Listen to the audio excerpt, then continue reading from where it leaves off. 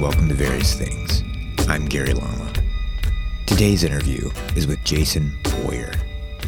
Jason began playing music in hardcore bands and tattooing while he was still just in his teens.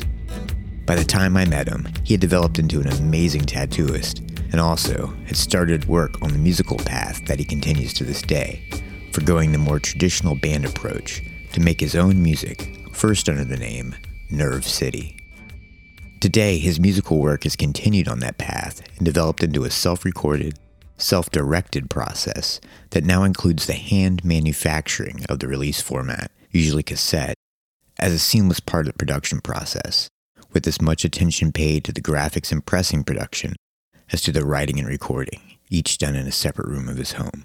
His current work is being released under the moniker Service Learner, where much of the audio he produces are studies of what he's learning in the studio, and when it's not a musical day, maybe he produces a zine instead.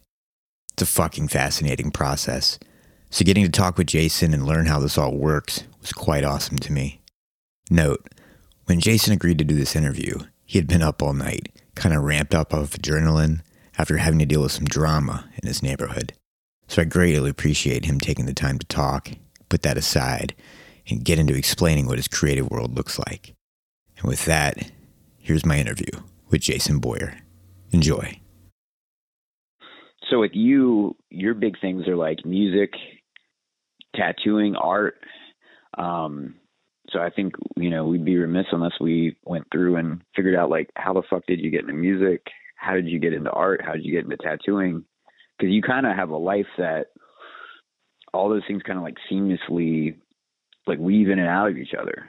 Yeah, it's I don't know, just being a kid, wanting to mess around. Like I don't know, subculture was interesting to me. You know what I mean? Whether it was graffiti or hardcore or any of that stuff, any and all of it. Like I wanted all of it, and I started young. When you were growing up, where did you grow up? I grew up in Miami, Florida.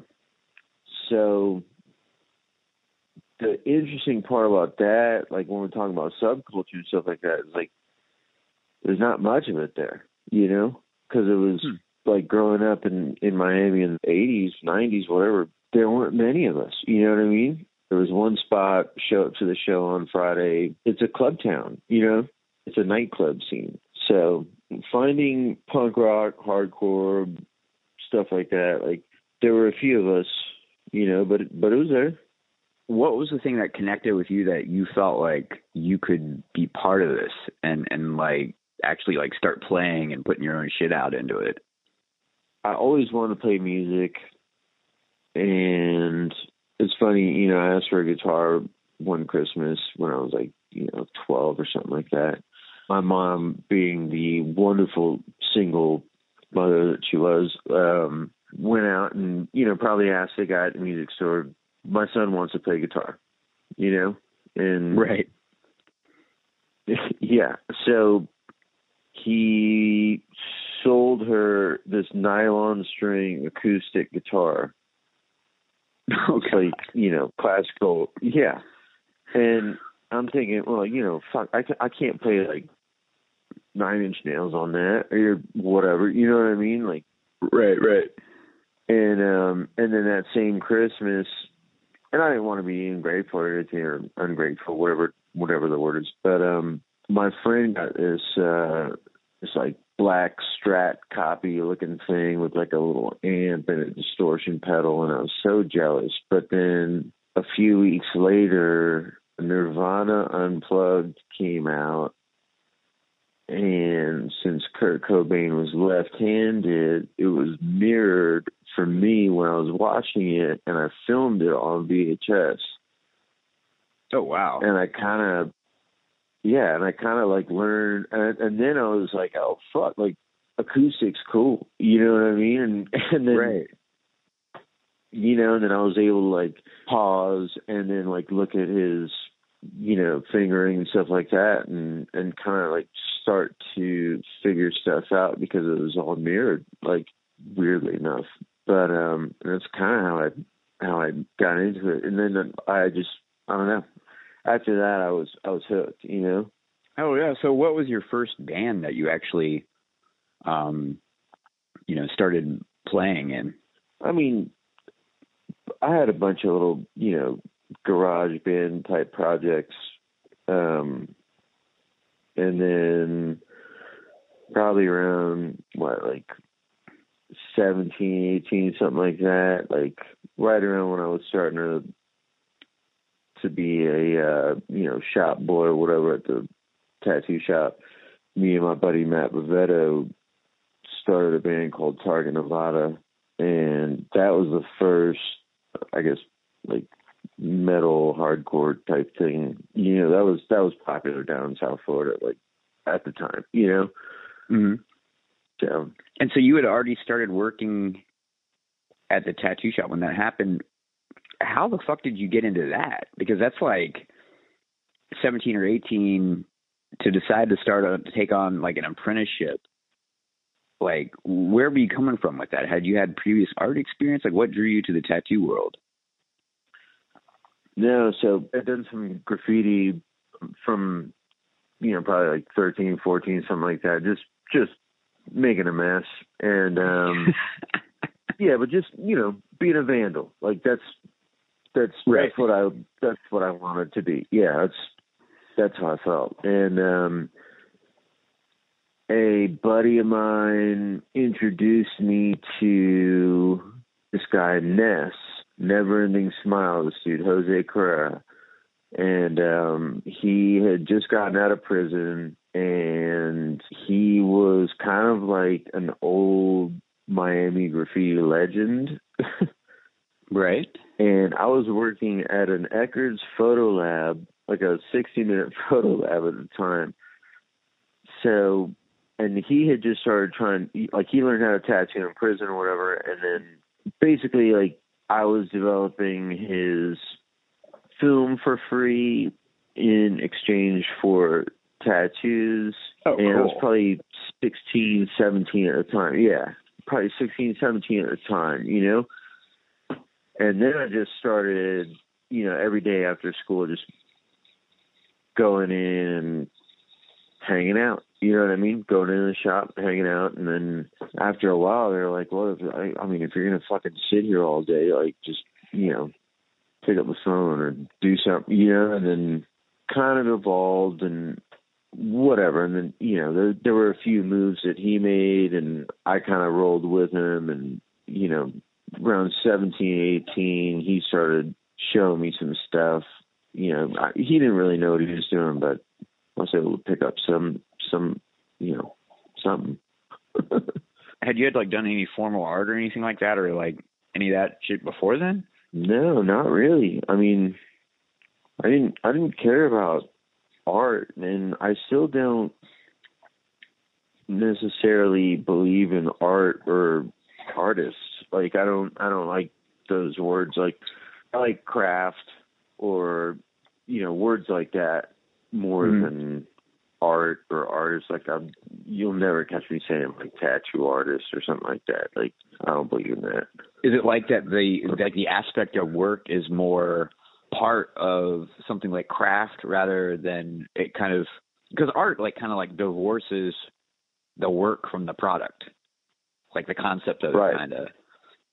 And so you're much more into the craft. Exactly. Like, it's important for me to recognize the amount of hours that we've all spent doing this stuff, Right. Versus I fucking hate, oh man, I was just talking to my buddy today about it today. Like, I fucking hate, and whatever, I'm sorry if you're one of them, but I don't like tattooers that went to art school. I don't like kids that call themselves punks that fucking their parents let them have house shows. Like, I don't get it. You know what I mean? Like, I don't.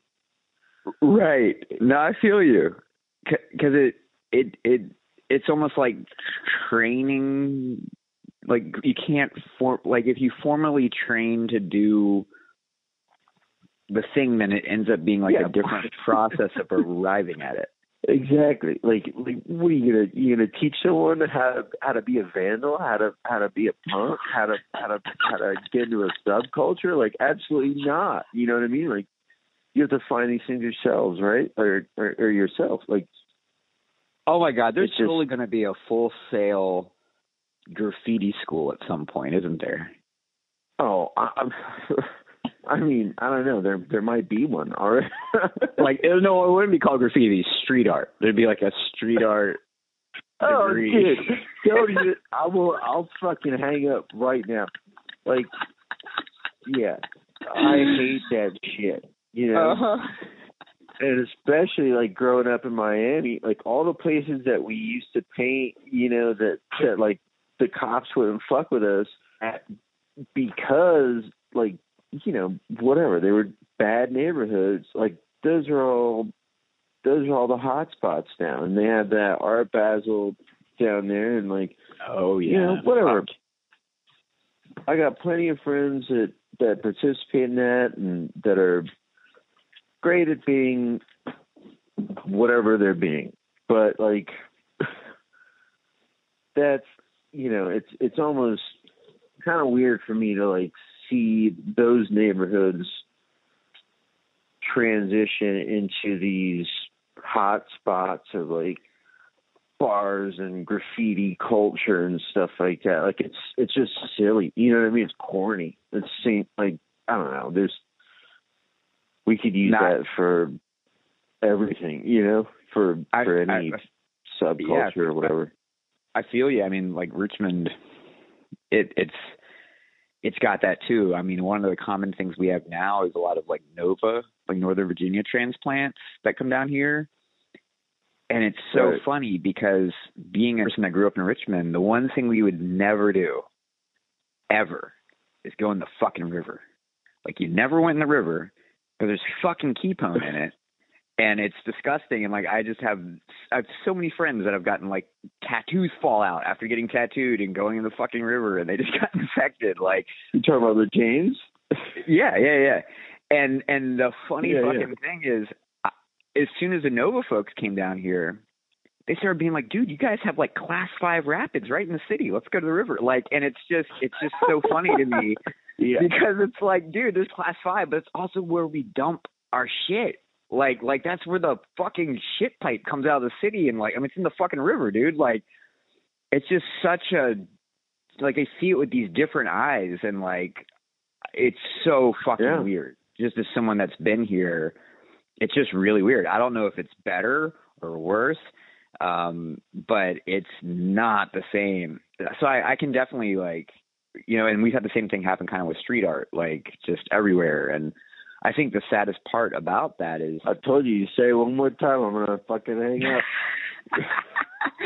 The worst part about that shit is a lot of these folks, they aren't even from the city that will do these murals. So they're like people that kind of tour around the country.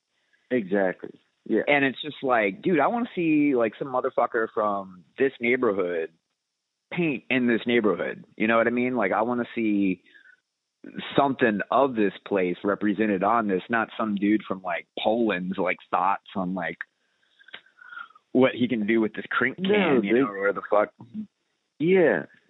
They source out, like, for that, you know, specifically for like that Art Basel thing, like they'll source like, you know, Retina or like, you know, Shepard Fair, like people like that, you know what I mean, and like save walls for them and shit like that. Right. It's like, you're not even from Miami, motherfucker. Like, right. Yeah, it's you didn't like fucking grow up here, like fucking, you know, busting your ass or just like, you know, risking your young, like, I mean, it was silly. Like, you know, when we were kids, like that was stupid, you know. Right. It's silly, but like, yeah, they weren't there. Like, that's not their fucking city. Like, I think I would appreciate it a little more if it was, you know, mostly locals, or just people, like, if people weren't just going after like the big prize, you know what I mean, and trying to get these high dollar, like, quote unquote artists you know, to have their assistants fucking do a wall for them. Like, yeah. You know, and that, I mean, but that's the thing that like sucks about like, you know, a lot of like that homogenized like American culture, like that. I think a lot of punks and fucking just folks that don't get it or don't get with it. The thing that sucks is like that you can go to any town in America and you can go to like the same TGI Fridays basically. And so it like to have like that same thing of like this kind of placeless, like, you know, to be in Miami and be seeing like a New York painter. It's just, it doesn't, you'd want to see like the Miami painter in Miami, not the fucking same 9 people fucking everywhere, you know? I mean, and that's the cool thing about hardcore and stuff too, is like, you know, at a certain time, like all these cities kind of had a scene that because of the weird fucking makeup of that city, like it would have this bent, you know, like this town would kind of be like a little more like rock. This town would be like a little more metal and like, you know, and so you could kind of be like, oh, you know, there's this new band from, you know, like, I don't know, use Syracuse as an example or something. And it's like, you kind of know what they're going to fucking sound like, you know? Yeah. And they're unique to their cities and they're appropriate for their cities. And, you know, it reflected like the attitude of the city and that it was coming from, you know what I mean? Like if you look at, you know, even though I grew up, like, you know, I spent years living in Richmond. And, you know, I'm familiar with Virginia. Like, Virginia hardcore is different. Yeah, you know what I mean. Sure. But it's Virginia, and like there's Richmond hardcore, and then there's that like, you know, like Page 99, like Northern Virginia hardcore, like Page 99, like Corner Macabre. Like it should reflect where it comes from, and you know, like these subcultures are there for a reason. Like that's what I was saying, like about the like Miami thing, where it was like it was tight and it was a certain way because that's all that we knew, because we didn't have like bands weren't driving from like bands were stopping in Atlanta or Jacksonville and then kind of cruising off. You know what I mean? They weren't spending the extra 6 hours to get down to Miami to play for us. Right. So like we kind of had to develop our own thing. I think, you know, a lot of cities, like, that's why their, you know, subcultures or their sound or their look or whatever they're doing is reflective of the town itself and, like, you know, the people that made it. Like, because that's what you had. And that's something that's kind of very lacking these days. You know, because kind of like the internet and all that shit, it kind of lets anyone see anything from anywhere, and places can kind of become like placeless, you know? Like if you ever look at like any of these like YouTubers or something like that, they all kind of have like this like a lot of the popular ones will have this kind of like LA vibe, but the motherfucker might be in like Ohio, you know what I mean? Like it doesn't, right? Yeah, you know, like it's all kind of the same or whatever. Well, I mean, but yeah, and the information's so readily available, like, or there's just so much information, you know? Mm-hmm. There's so much information. I don't know if it's a good or bad thing, but like people have access to so much information, and like I see, you know, I don't think I did a good tattoo for probably 10 years. Right. You know what I mean? And yeah, you're learning. I'm watching kids like get, you know, Instagram or whatever and figure things out or, you know, emulate stuff. You know, I was always popping into like Barnes and Noble or whatever that other bookstore was, Borders, to see, like, you know, you look at the lifestyle section just to see if the next issue of like IT, like International Tattoo Artists or like Tattoo Magazine or whatever had come out. You know what I mean? And that would be on a monthly basis, right? And now, I mean, within a few minutes, like there's new information just available, and there's not that, like, you don't have to sit there and like dwell and practice like on the same thing, and like I don't know, it's way different now. I interviewed you're right. Tim Towsley a while back, and he pointed out this thing that, so like there's information and there's knowledge, and I hope I'm not misquoting him, but he was saying like to have knowledge, you have to have time to reflect. Like, because knowledge is what you make for yourself from the information that you have. And so I think like what you're talking about, that process, like you're talking about going and looking once a month for this new thing, then you've got all month to sit there and fucking go through your head and be like, how did this motherfucker do that? You know, and probably wrongly too. Like you're coming to conclusions that are probably wrong, but your own conclusions. Absolutely. You know, like, and so like you're building your own way and kind of constructing your own personality in that month.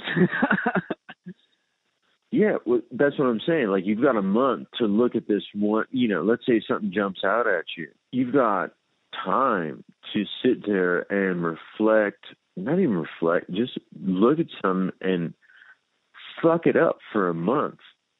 Right. You know what I mean? Like, you can't, like, and it never looks the same, and that's okay. You know what I mean? But you're at least like, you're studying it, you're looking at it, you're constantly trying to figure out like, why does it, like, where's the discrepancy between what I'm doing and what this looks like? You don't realize that at the time, but I wish you could pull that information away from people and see how less saturated these things would be. You know what I mean?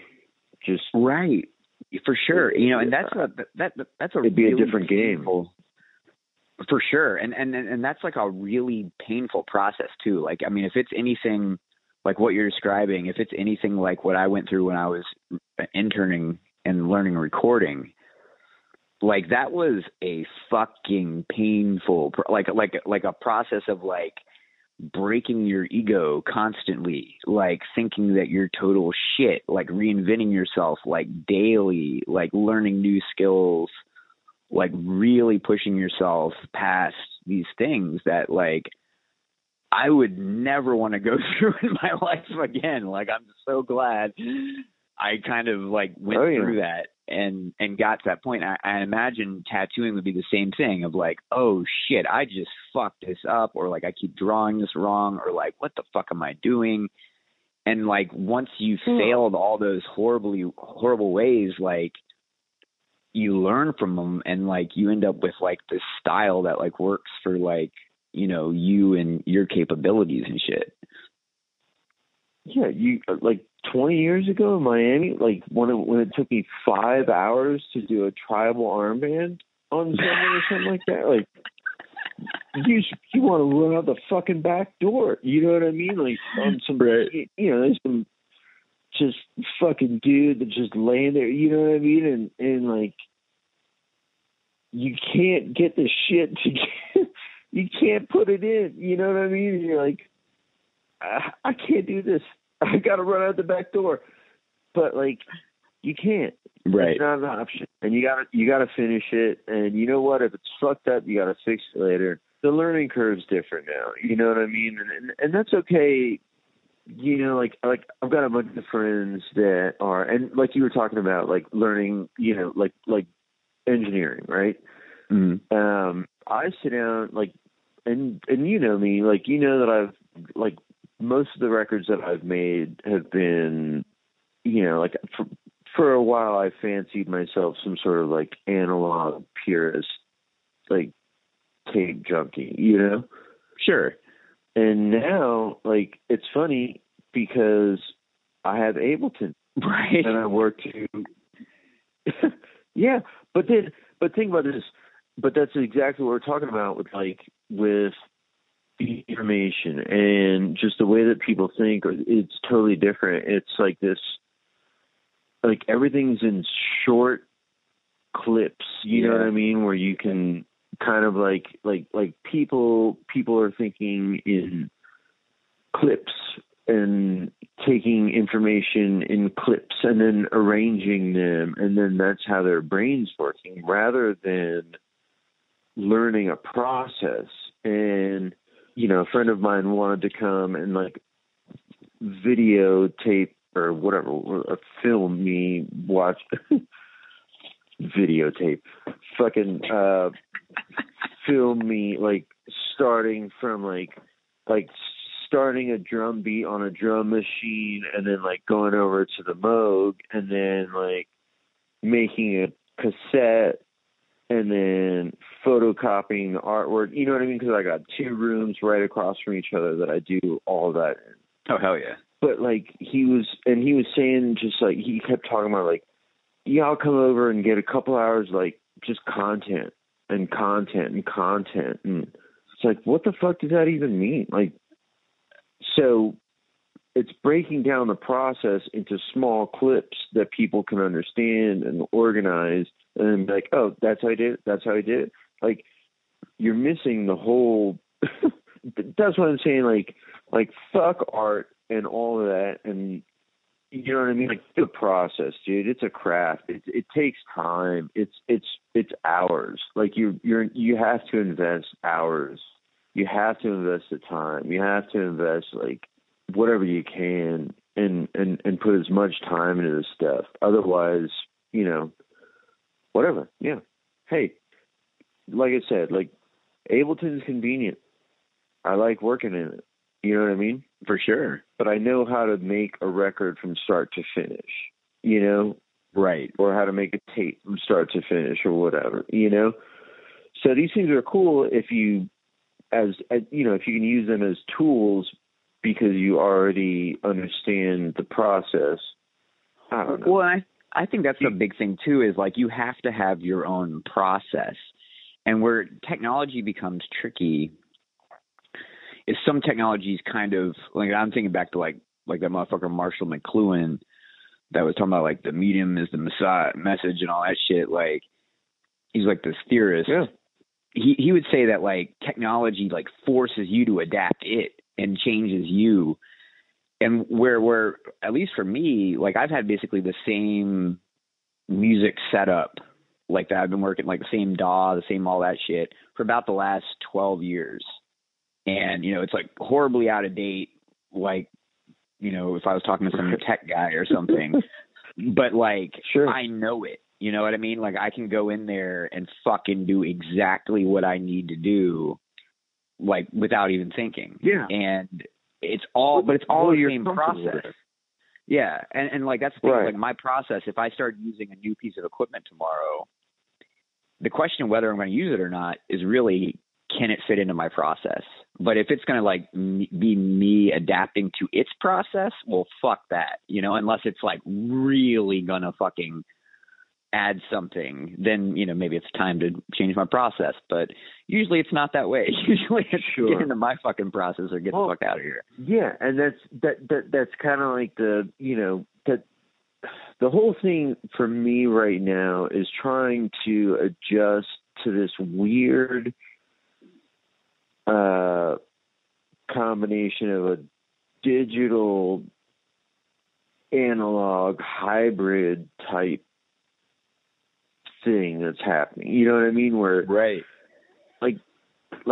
I'm going to I can make something in Ableton, bounce it onto cassette or into a tape machine or something like that, and then make a cassette, and then I'll walk over to my copier and all that stuff in that room and, make a J card that's like just all high contrast, like one color. You know what I mean? Like there's this, the digital and analog hybrid society thing right now that we're like transitioning to is wild to me. But do we adapt or do we are we just gonna be Luddites and sit here and complain about how things used to be and right, and pay for like fuck it. That's one thing is like I realized at a certain point that just from the power that I have, like if I had the power I have available to me or whatever, and my thought process and actually be able to work in my process, if I had a choice between having the console that I had at the studio that I used to work at or just having my computer, I would choose the computer because there was a lot of fucking monotony, just like, let's say, like recalling a mix, that it wasn't beneficial to the end record. It actually ended up fucking up the end record because it like just shit wouldn't recall right. And, you know, you're working with like 40, 50-year-old pieces of gear. It might sound cooler, but like I realized like me being able to like ease of use. like me being able to like implement a decision quicker weighed way more than like that particular piece of distortion I could get off that one piece, you know, because I was like, shit, like, and you're not slicing tape, and you're not like, right, you know. But in that, I also have to kind of come up with rules to not let the technology away from me, you know. So like, I run my shit kind of more like an analog machine. Like, I don't throw everything on a grid and fucking do all that bullshit, you know. I don't use the nasty, you're not dehumanizing parts of like, right. Right. You know, so I think there's definitely like a balance, and it's like if you're owning the tool, then you're good to go. But one thing I wanted to talk to you about was like, you know, so you were playing in these bands, and I think when I met you, you had just gotten out of Poison the Well, I think. But then you started playing this crazy, like, so you're playing in like a pretty hardcore band, and then you start making, I guess, like the first shit, like the first Nerve City stuff. Yeah. How did you like go from like playing in a band to being like, you know, I'm going to like actually, because with the Nerve City stuff, correct me if I'm wrong, but like this was you basically doing all the recording yourself, like kind of using the studio as an instrument almost. Well, why did you decide to go do that? There wasn't even a studio. Like, how did you get inspired to like make that switch? Well, I mean, we, you know, with a band like Poison the Well, we'd go on these, you know, whatever, 9-month, 10, 12, 13-month touring cycles on a record or something like that. And like, you know, you're gone for so long, and like we all lived together and the whole thing, and like we'd get home and I wanted to make something else. Like I didn't want to play the same shit all the time. Like, and like, yeah, I could play, like, just because I could play 64th notes or fucking, you know, play metal guitar or whatever, guitar metal or whatever. You know what I'm talking about. Right. Yeah. I enjoyed coming home, and I would go into the garage and spend time just recording. I started writing acoustic songs, you know, just an acoustic guitar myself. And I was getting these cheap Yamaha MT4Xs. They were like $25 on eBay at the time, you know, and I was ordering them, you know, by the twos. So I had piles of these fucking things because they were moody as hell. And, you know, you never know when one of them is going to crap out. The Yamaha MT4X, it was a 4-track. It was like a 80s 4-track, cassette 4-track. Oh, wow. Yeah, and I took over the garage at the Poison the Well house, and like when we would be home, and I'd be like, yo, you know, give me a couple hours in here. And I would just sit in there and, you know, work on that because it was so far removed from what we had just done for 6 weeks or 8 weeks or whatever, you know? Right.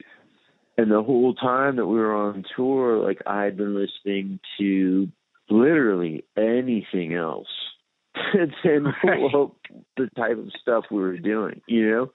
Right. It's like you need some reprieve from that.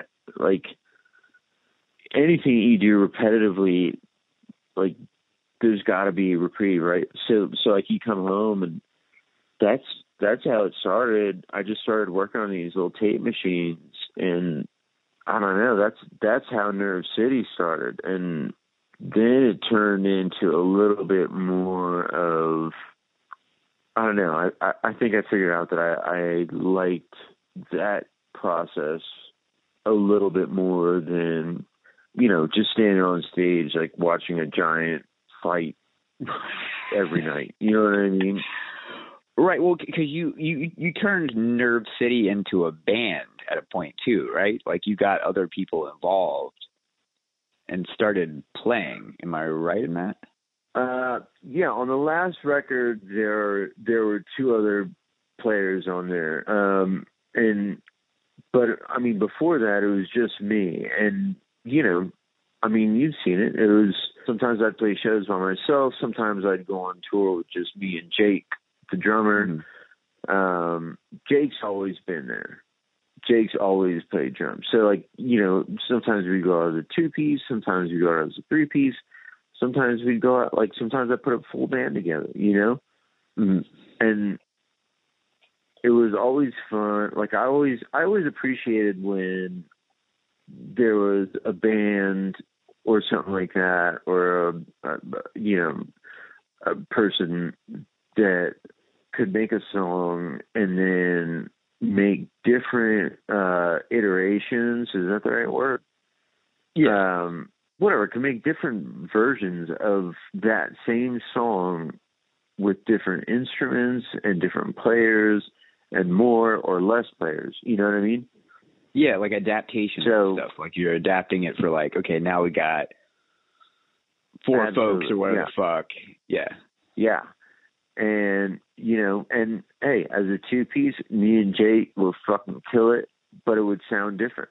It'd be a lot more raw versus, if I had 4 other people. Right. Where you can kind of delegate like who plays what part, and like you've got a full like round band and everything is nice and buttoned up, and you've got this, 5-piece thing going that's like, just sounds sweet. Like that was the coolest part about that, was just being able to kind of pick and choose, and it was almost never the same people, like, which is also weird.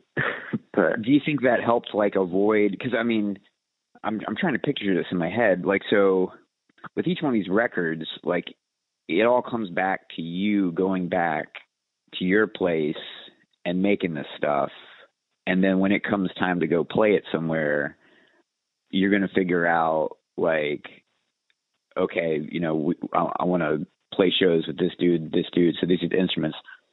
But at any point, did it ever begin like being like, oh, this guy that these guys, like, did it ever start becoming more of a band than and having that influence come back into the writing, or was it always like you write it and then you tour? Yeah, no. Hell yeah. These are always, and that's and I say that sharply because I don't want anyone to have to suffer my consequences for writing the shit that I did. But yeah, I mean that was my introduction to true songwriting and just really learning how to, I mean, and as awful as some of it was and as poorly produced and made and whatever as it was, like, it worked, man. Like, it was me fucked up in my kitchen, Right. Like recording onto a 4-track, like by the time I got to Richmond, like, once I quit playing, metal core, whatever you want to call that stuff, it turned into something that was like a lot more private. And a lot more personal, and like I appreciate. It's so weird because now I hate the production quality of it, but it wouldn't be the same if it wasn't me at 3 a.m, like fucked up on the you know, brink of tears, like just, you know, in my kitchen, like annoying my neighbors, you know? Right. Well, I mean, and that was the path you were on. Like, I remember being around you around that time when you were in Richmond, and it was like, you know, like it was weird because like you'd kind of talk about it a little bit, but it was kind of like this thing this very just kind of like put together thing that you just for sure were going to do. And you were kind of like just on your own journey with it, which is kind of crazy when you think about it. There's not many times where like folks will just do something that like, you know, like stylistically, like all that stuff. It's not like you were like really like dipping into like some scene or something that you had to reinforce. You like, you were kind of just doing it on your fucking own. And, you know, kind of all that through the aesthetics and all that shit. Did you find that like a rewarding process, like versus playing in a band, like to actually like have this... But I mean, and I won't take like I can't take, you know, you make it sound real pretty, like, but the bottom line is like at that time there was, you know, there was that whole like Academy Records, like New York group of, or just scene or whatever, that was like, you know, that would become like Sacred Bones and all that stuff. Like they were doing like these kind of like lo-fi, like kind of quiet recordings, like when you hear like Blank Dogs and shit like that, like, right. Like, I think it's because they were in small apartments, you know what I mean? Right. And couldn't be loud. Right. And I just kind of like, I like that aesthetic or whatever. And I kind of went with it because I also didn't want anyone to hear what I was doing. Yeah. No, I was painfully self-conscious, you know? Right. Yeah. And then, you know, it was like, even when I'd come home from tour and like I was in with the Poison Low guys, like I didn't want any of them to hear me. You know what I mean? Like, that's so funny you say that. Them listen to me, you know, give me old doodly doot. Like, you know, I'd never live it down. So, I mean, I kind of gravitated towards that, and then there was a small scene of people doing stuff like out of their bedrooms and stuff like that. You know what I mean? On cheap shit like I was using, and for sure, kind of made it work. You know, I was saying more of like the people directly around you, like, you know what I mean? Like you were kind of like just kind of doing your own thing. You know what I mean? Like of like the people that you would interact with every day and that kind of thing. You know what I mean? Like when you're in a band, you have these other people that like just them showing up. There's a lot of motivation to just fucking do it. You know what I mean? Because it's like, well, this guy got off work. This guy's standing right in front of me. You know what I mean? Like we've got this practice space. We better fucking practice this month. You know what I mean? Like, and to like be doing that, like more focused around, like probably the main focus you had at that point was just like, you know, giving a shit about the song you're working on and just like wanting to hear it fucking finished, you know? Yeah. I think it's weirder when you have those like, forces around you that are kind of like those moments where you're just standing in a studio or like the practice space and it's like, all right, you know, like, what do we got? Right. Yeah. No, for sure. It's very good. Like, I'm going to go home and play and record and just press record and see what happens. You know what I mean? Like, hell yeah. That was more interesting to me than the moment in the studio where you've got a few other people in the room with you that are like, yeah, that's fucking sick, dude. Like, we got it. It's like, okay, do we?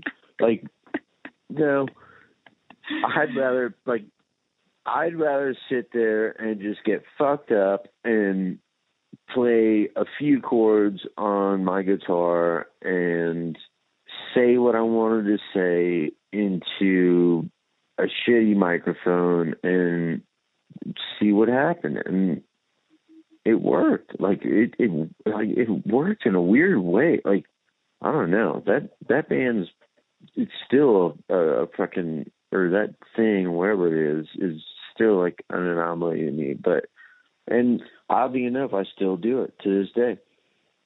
I sit all day in my studio by myself, and like, I mean, you know it, like you see it, like all I do is just work by myself and make shit, and then I make tapes all day.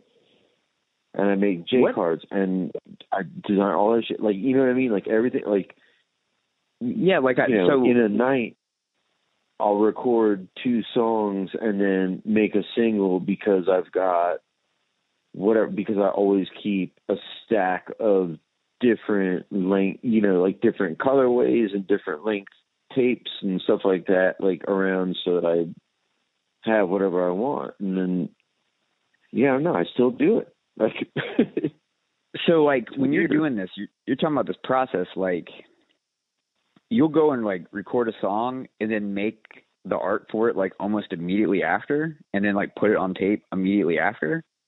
Yeah, I'm going from room to room, bouncing stuff to cassette, and while that's happening, I'm in the other room chopping up whatever. I mean, I'll send you pictures, like chopping up, you know, shit that I've had sitting around in some weird magazine or something like that. You know what I mean? And then just like keep photocopying it and then like I hear the tape stop in the other room, so then I run to the other room and like flip it and like, you know what I mean? Hell yeah, dude. Hit, like, yeah, like hit record and then go back and then like keep photocopying this thing and like start clipping it out until it's the size of like the J card I want. And you know what I mean?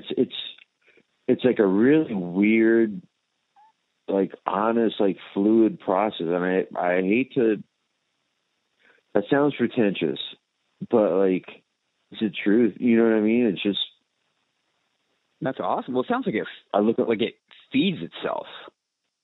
Like it fuels itself, like it keeps fueling you, because like you've got all these processes that you have to kind of like tend to in it, but they're also kind of like self-propelling almost. Like I guess like once you got the copy, you're going, well, now you got to go fucking do this thing because that thing needs to be done. So it keeps you like moving and kind of like oriented on what you're supposed to be doing. And the copier runs out of paper when I'm recording. You know, when I'm recording this one thing, so I got to run over to that room, and then, you know, and my dog's like, "What the fuck are you doing?" You know, like pick a room. Yeah. Oh my god! And so, do you have like a real copier, like not like a LaserJet printer or something, but you have like an actual like toner oriented? No, I wish I did, dude. No, I was about to say, dude, because that shit probably costs like thousands. Yeah, I wish. I mean, actually, I don't. But yeah, like I would love to have a giant Xerox copier, like the old Kinko's one. You know, just massive. Just no, like, you know, fucking. You know, we're running a pop quiz type Xerox right. copier. Yeah. You know what I mean? It's pop quiz time, motherfucker. Like, yeah, that type of piece of shit. Like, I would love one of those, but, I mean, come on. You know, like... Become a fucking copier technician. And like, you have to, like, like we were talking about with, like, the... just kind of like adapting to how things are now and like ease of use and stuff like that. Like there has to be, like, there's got to be a middle ground. You know what I mean? Like for so long, like like you can be a purist as much as you want, but like the bottom line is like that's only gonna fuck you in the long run. Like if you can't put out a cassette or whatever, if you can't make a fucking tape, like because you're out of fucking toner and you have to wait 2 weeks to get toner for your Xerox copier from 1980, whatever. Like that's why I stopped using tape machines, like and shit like that. Like you can't make what you want to make, Yeah, and that's the beautiful thing about your process is like you've tuned this to be workable with, your life, your money, your time.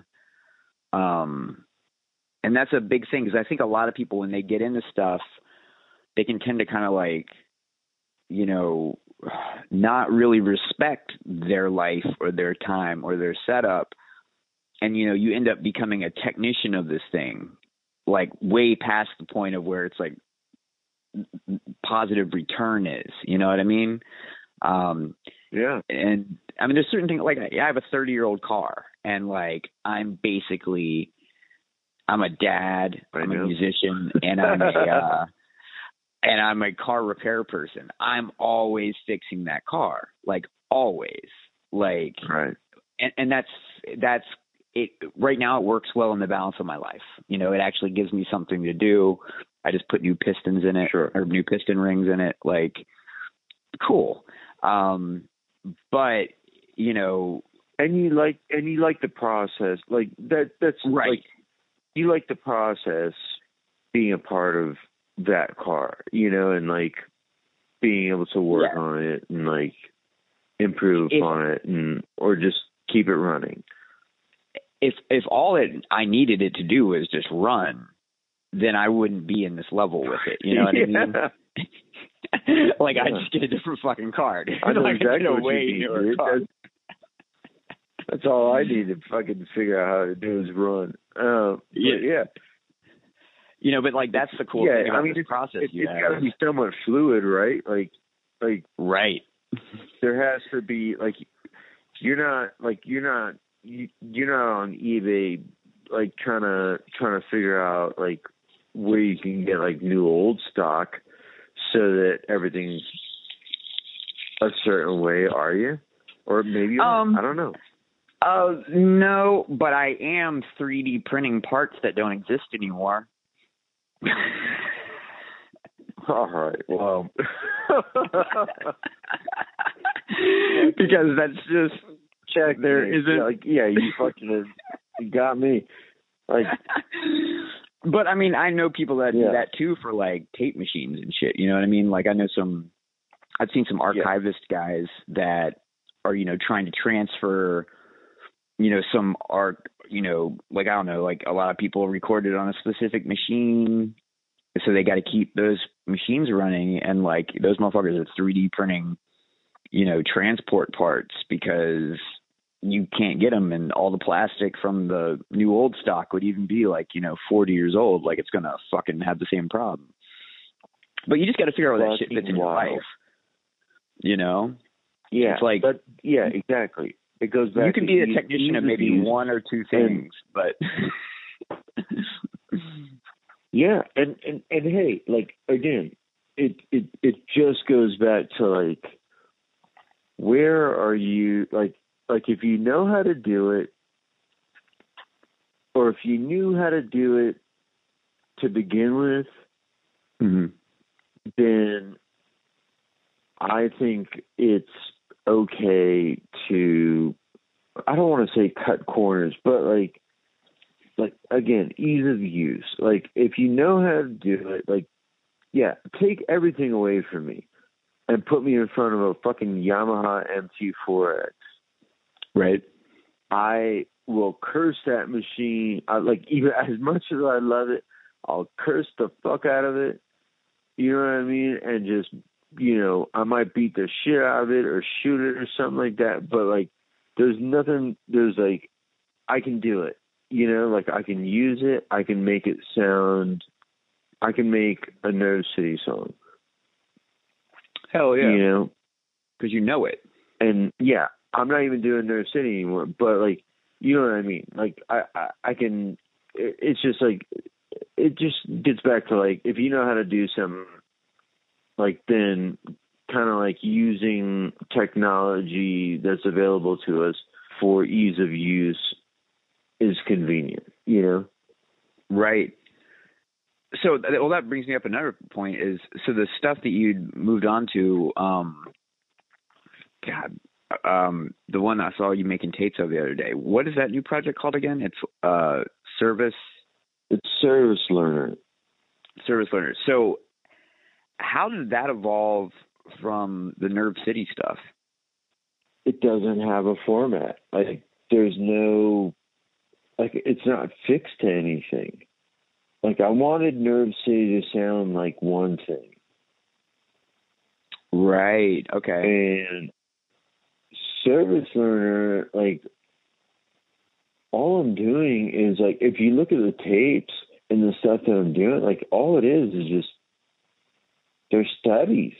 You know what I mean? Oh, and I don't even fucking half step it. Like you see it on the fucking J card, like arpeggio study, like you know, arpeggio study, clock study, fucking acoustic study. Like it doesn't matter. Like sometimes there's acoustics and vocals.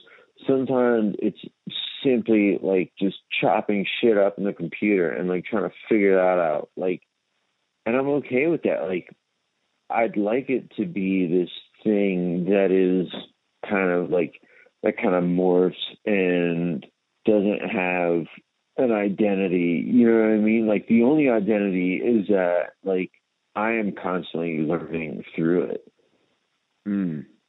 That's awesome. I think, well, and that's got to be kind of relieving because, and freeing, because it was like Nerve City, even though that came out of such a, I mean, free thing, at a certain point when you keep making something that kind of falls in this area, then you start feeling kind of like I don't know, like it has a language, you know, and like, you have to stay within that language.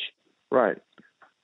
And people expect, like, you know, I don't know, whatever. Fuck people. I'm just saying, like, not fuck people. You know what I mean? Like, just like expectations is what I meant to say. Like, you know, people have expectations of things, and you know, myself included. Like, and it's at some point maybe you can't meet them. Well, and maybe it can be kind of like harmful to keep meeting them because, like, you know, at a certain point, like, you might not be going the way that you need to be going. Like, it sounds like with Service Learner, you know, like one of the coolest things when I got into the studio was, like, old studios, they used to call themselves a laboratory. You know, and even the word studio, it means to fucking study, dude. It doesn't mean to come in here, read Mix Magazine, and do, like, the latest fucking technique. It means to fuck with things, break things, fail, learn, try new shit.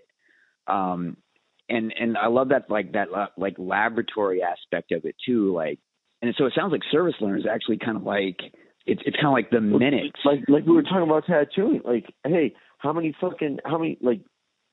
copies of fucking Tape Op have you read? Right. Are you seriously asking me that? But like, I don't know, 4. Like, because I just don't like reading that kind of shit. Like, I try to be ignorant about my craft, and I try to just, I don't like, understand it either. But no, man. Like, I try to fill my head with most of my own learning.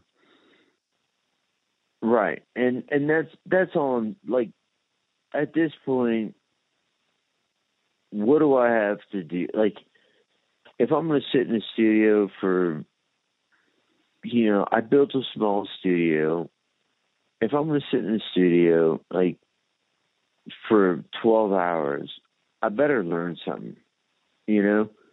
Yeah, for sure. And it kind of depends on the day, you know?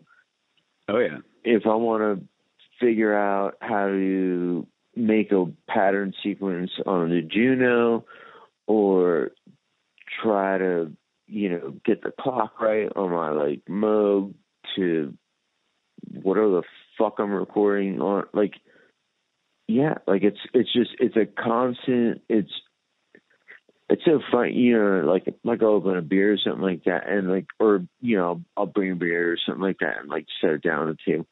And then 2 hours later, like I'll turn and be like, Jesus Christ, and I'll take off my cans and then I'll go to grab my beer and take a sip, and like, it's not even open and it's hot. And it's just, I'm like, oh my God. Like, you just got lost in the work. I've been so focused on, it's like, what are we doing if we're not pushing, if we're not, that's why, like, the service owner stuff, like, I don't care about selling these tapes. And people constantly ask me, like, is this like Nerve City? Is this what? Like, no. It's just me learning, and I don't even that's such a care cool about thing, selling them. Like, it's very satisfying to make not only the music, but then like just have a finished product. Mm-hmm. So even if I make 5 cassettes, I mean, you know what they look like. Like, they all look the same. Mm-hmm. And that's by design. And that's, like, I want it to look like this thing that's one thing, and each one is different. And hey, man, like, with each one, I'm learning something. And it's not for everyone. And hey, a lot of the stuff is challenging for me to get through. Like, right. I tell people, someone's like, hey, what's up with that fucking, clock tape order? It's like, ugh, you don't want that. You know what I mean? Like, you can't actually sit through that. Like, it's challenging for me to get through it. Like, you don't even want to sit through that, Right. But it makes sense to me. I don't know. It's just one of those things where, hey, man, I'm never going to stop doing this. It's the only thing that I know how to do, that I only want to do all the time. Man, that I feel you on that. That's an amazing, because it's a dedication to the work. You know what I mean? Like I really feel you on that thing about, like, you don't want to sit through that. Like, I feel like Crash did that sometimes. Like, they made these things that, like, they were so about just the thing that it wasn't like maybe like that Yes Sir I Will record. Like, I don't know if you're familiar with that, but right. It's almost like not music. You know what I mean? Like, it's more a statement. It's more like, this is the fucking work. Like you're never dancing to this. You're probably never going to remember these lyrics. You know what I mean? But it's like, we have to fucking make this. And there's something that, like, I really respect about that, like, that just dedication to, like, yo, I'm feeling this, and so now we got this thing, and yeah, you might not want to listen to it, but it's fucking out there. I made it. Yeah, I made it, and you know what? I don't give up. Like, I don't make my living off this. You know what I mean? Like, this is right. This is love. Trust me. I mean, I'd be destitute. Like, right. But I love it so much, and just can't get away from it. You know what I mean? Like, it's the only thing. Like, when I get home, you know what I mean? I hang out with my dog for a while, take her for a walk, we shoot the shit, and then she lays down next to me, and, like, I just mess around on keyboards and drum machines and shit like that, and just like nothing's out of bounds anymore, whereas, like, for my entire life, I thought that music was 2 guitars, bass, drums, vocals, out, Yeah. It's not that way anymore. Like, hell yeah, man. I enjoy, like, just exploring and learning and stuff like that. So Well, that brings me to two other things I want to talk to you about. One, so the Steal From Me Instagram that you have, that's basically, is that like a label you started up? I mean, it's like a distro of like a bunch of shit that you're making, which also spans into the other thing I want to talk to you about was like you're doing zines every once in a while. And like, I kind of wanted to like figure out like, you know, like where did the motivation to like zines to me have always seemed like, man, that's a lot of work. You know what I mean? But they seem fucking, I don't know, like how does that relate to the music that you're making? Like when are you like what happens when you're like, shit, I got to make a zine? It's all the same. I mean, when I don't feel like being in one room, I go to the other room. Shit. You know, and I start writing shit up and photocopying, and just like I learned how to fucking make books fluid, like just the same way, like we were talking about, like with music and stuff like. Hell yeah. I figured out how to make pages go together. You know what I mean? Like pages like 2 and 48 have to be on the same copy. Right, you know right, what I mean? right. Like, yeah, exactly. Yeah, bookbinding. Exactly. Like, and you know, and it's all just, you know, and again, it's just like I'm constantly learning, and I'm still. Again, like I was talking to a buddy of mine today, like the same dude, just talking about like, man, I got 3 zines. Like I'm 41 years old and I still fucking collect zines like it's fucking Nudie Magazine Day. You know what I mean? Like, hell yeah, it's insane. Like, stupid. Like, but like I look through this shit and I get something out of every one. You know. Are you like trading with like other like distros online or like friends you know? Like how do you like the zines that you're consuming? Like where are you getting them from? Yeah, some of them are weird. You know, handwritten like copies of like Train Hoppers and shit like that. You know what I mean? Talking about right a ride they took or something, and then like. Somehow I find those for like $5, and some of them are, you know, $40, and they're really well made with cool things and stickers and, you know, just all the bells and whistles and tricks and stuff like that. And like, whatever, I collect all that shit, and you know, there's something to be, you know, said for each one of them, you know, or there's something to be taken and learned from each one of them. Like, and you know what my stuff looks like it's all pretty similar, and whatever.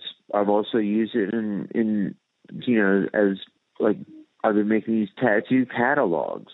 Like, I haven't seen those ever, so I started making them, and then whatever. And now so like your zines, but they're tattoos. Yeah. They're just designs, but like I'll write like, you know, summer 2022 or something, right, on the front, and then those are the designs that, you know, when someone's sitting there filling out paperwork and don't necessarily know what they want, they can look through that and they can pick one. Oh hell yeah! And no two are the same, even if they're the same design. They never come out the same, you know?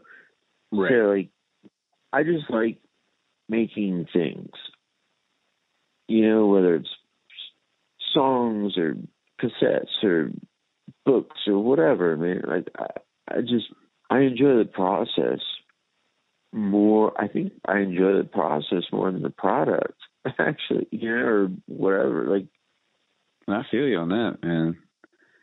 But that's the thing, is like the processes, that's yours. Like the thing about being like a producer of something, whether you're like you know, working at a restaurant or, you know, making art or fucking anything, is like the part that's in your life as the person making it is the process. Like the product and some of these things, like the second you're done, it's gone. Like if you make a tattoo and it's great, like great, that's gone. Like you get 4 seconds with it probably. And then it's on the motherfucker for the rest of their life. But like that product's really like 4 seconds of your life. The process was 2 hours, you know, or an hour, you know. And the process is like what you have to wake up with. Man. Like you have to wake up every day and be stoked on the process because that's what you're going to do. You know, you're not going to do the product. Like the product's theoretical sometimes too because it's like judgment comes into the product. You know, like, and it can be kind of like arbitrary. You know, you can be like, oh, I really, you know, like two people can look at the same thing and have completely different opinions of the product. Right. See two totally different things. Yeah, for sure. The process, though, that's all what you think of it. And hey, guess what? I don't wake up every morning stoked. Right. You know? Yep.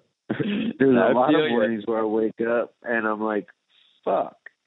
You know? Yeah. Like, but that's the thing is that process has to be like durable enough that like it still pulls you in at some level. You know, like there's something that kind of. It's the only thing I got, man. Like, yeah, it's the only thing I got. Dude. It's. I feel bad for like we were talking about earlier, just like the availability of information and accessibility and just I mean overflow. I feel bad for people that will never experience like developing their own process. Yeah, like you were talking about working on your car and how you know what I mean, stuff like that. Like, you know, just whatever, like sitting in a room and like flipping the switches on. Yeah, and seeing what happens, you know. And if you know what, if you know it's not working, because you know how those days go. Like there's days where nothing works. Mm-hmm. And if you know it's not working and you go to the other room and I start trying to like photocopy shit, like put together a book or a zine or something like that, like that's not working either. It's like, oh, I guess I'll take my dog for a walk, you know? Like I it feel doesn't happen every day, but like, yeah, we like, those are the days where like I feel lucky. Closing up here, where should like for folks that want to get into your shit, like what would you recommend they kind of start with or like oh my god, like what where do they start? Like I mean if you had to kind of like show like kind of like something that would kind of like for okay, I guess there'd be like two things, like just off of what we've talked about, like if they wanted to check out the Service Learner stuff, like how would they even check that out? Do they have to get a tape from you? Yeah, I guess. I mean, I don't know. It's like, what do you like? You know, because I'm remaking and like revoicing a lot of like these like. I mean, I've got 137 Nervous City songs that have never seen the light of day. Oh, God. And wow. Probably never will. So, like, yeah, like, I go back into those sometimes and, like, make them into a Service Learner song where it's just, like, a drum machine and, like, the Moog just like an oscillator. You know what I mean? Just, like, in the most, like, primitive way I can make it. Or same thing, like I'll listen to one of those things and then turn it into a fucking guitar song. Like I don't know, it's I guess where to start is just tell me what you want, like or what you like, or what you're after. You know what I mean? And if it's you know what I mean, like there's I don't know. I know that fucking sucks for your question, but no, I mean, but that's awesome that it's that complicated. because that's that's how your shit runs. No, like, it's that simple. It's just like, just tell me what you like. Right. You know what I mean? Like, if you like guitar music, if you like fucking weird noises, like if you like weird high contrast books or stuff like just tell me what you like. Hell yeah, man. That's the best way, that's the best way to get what you want from me. I'll tell you that.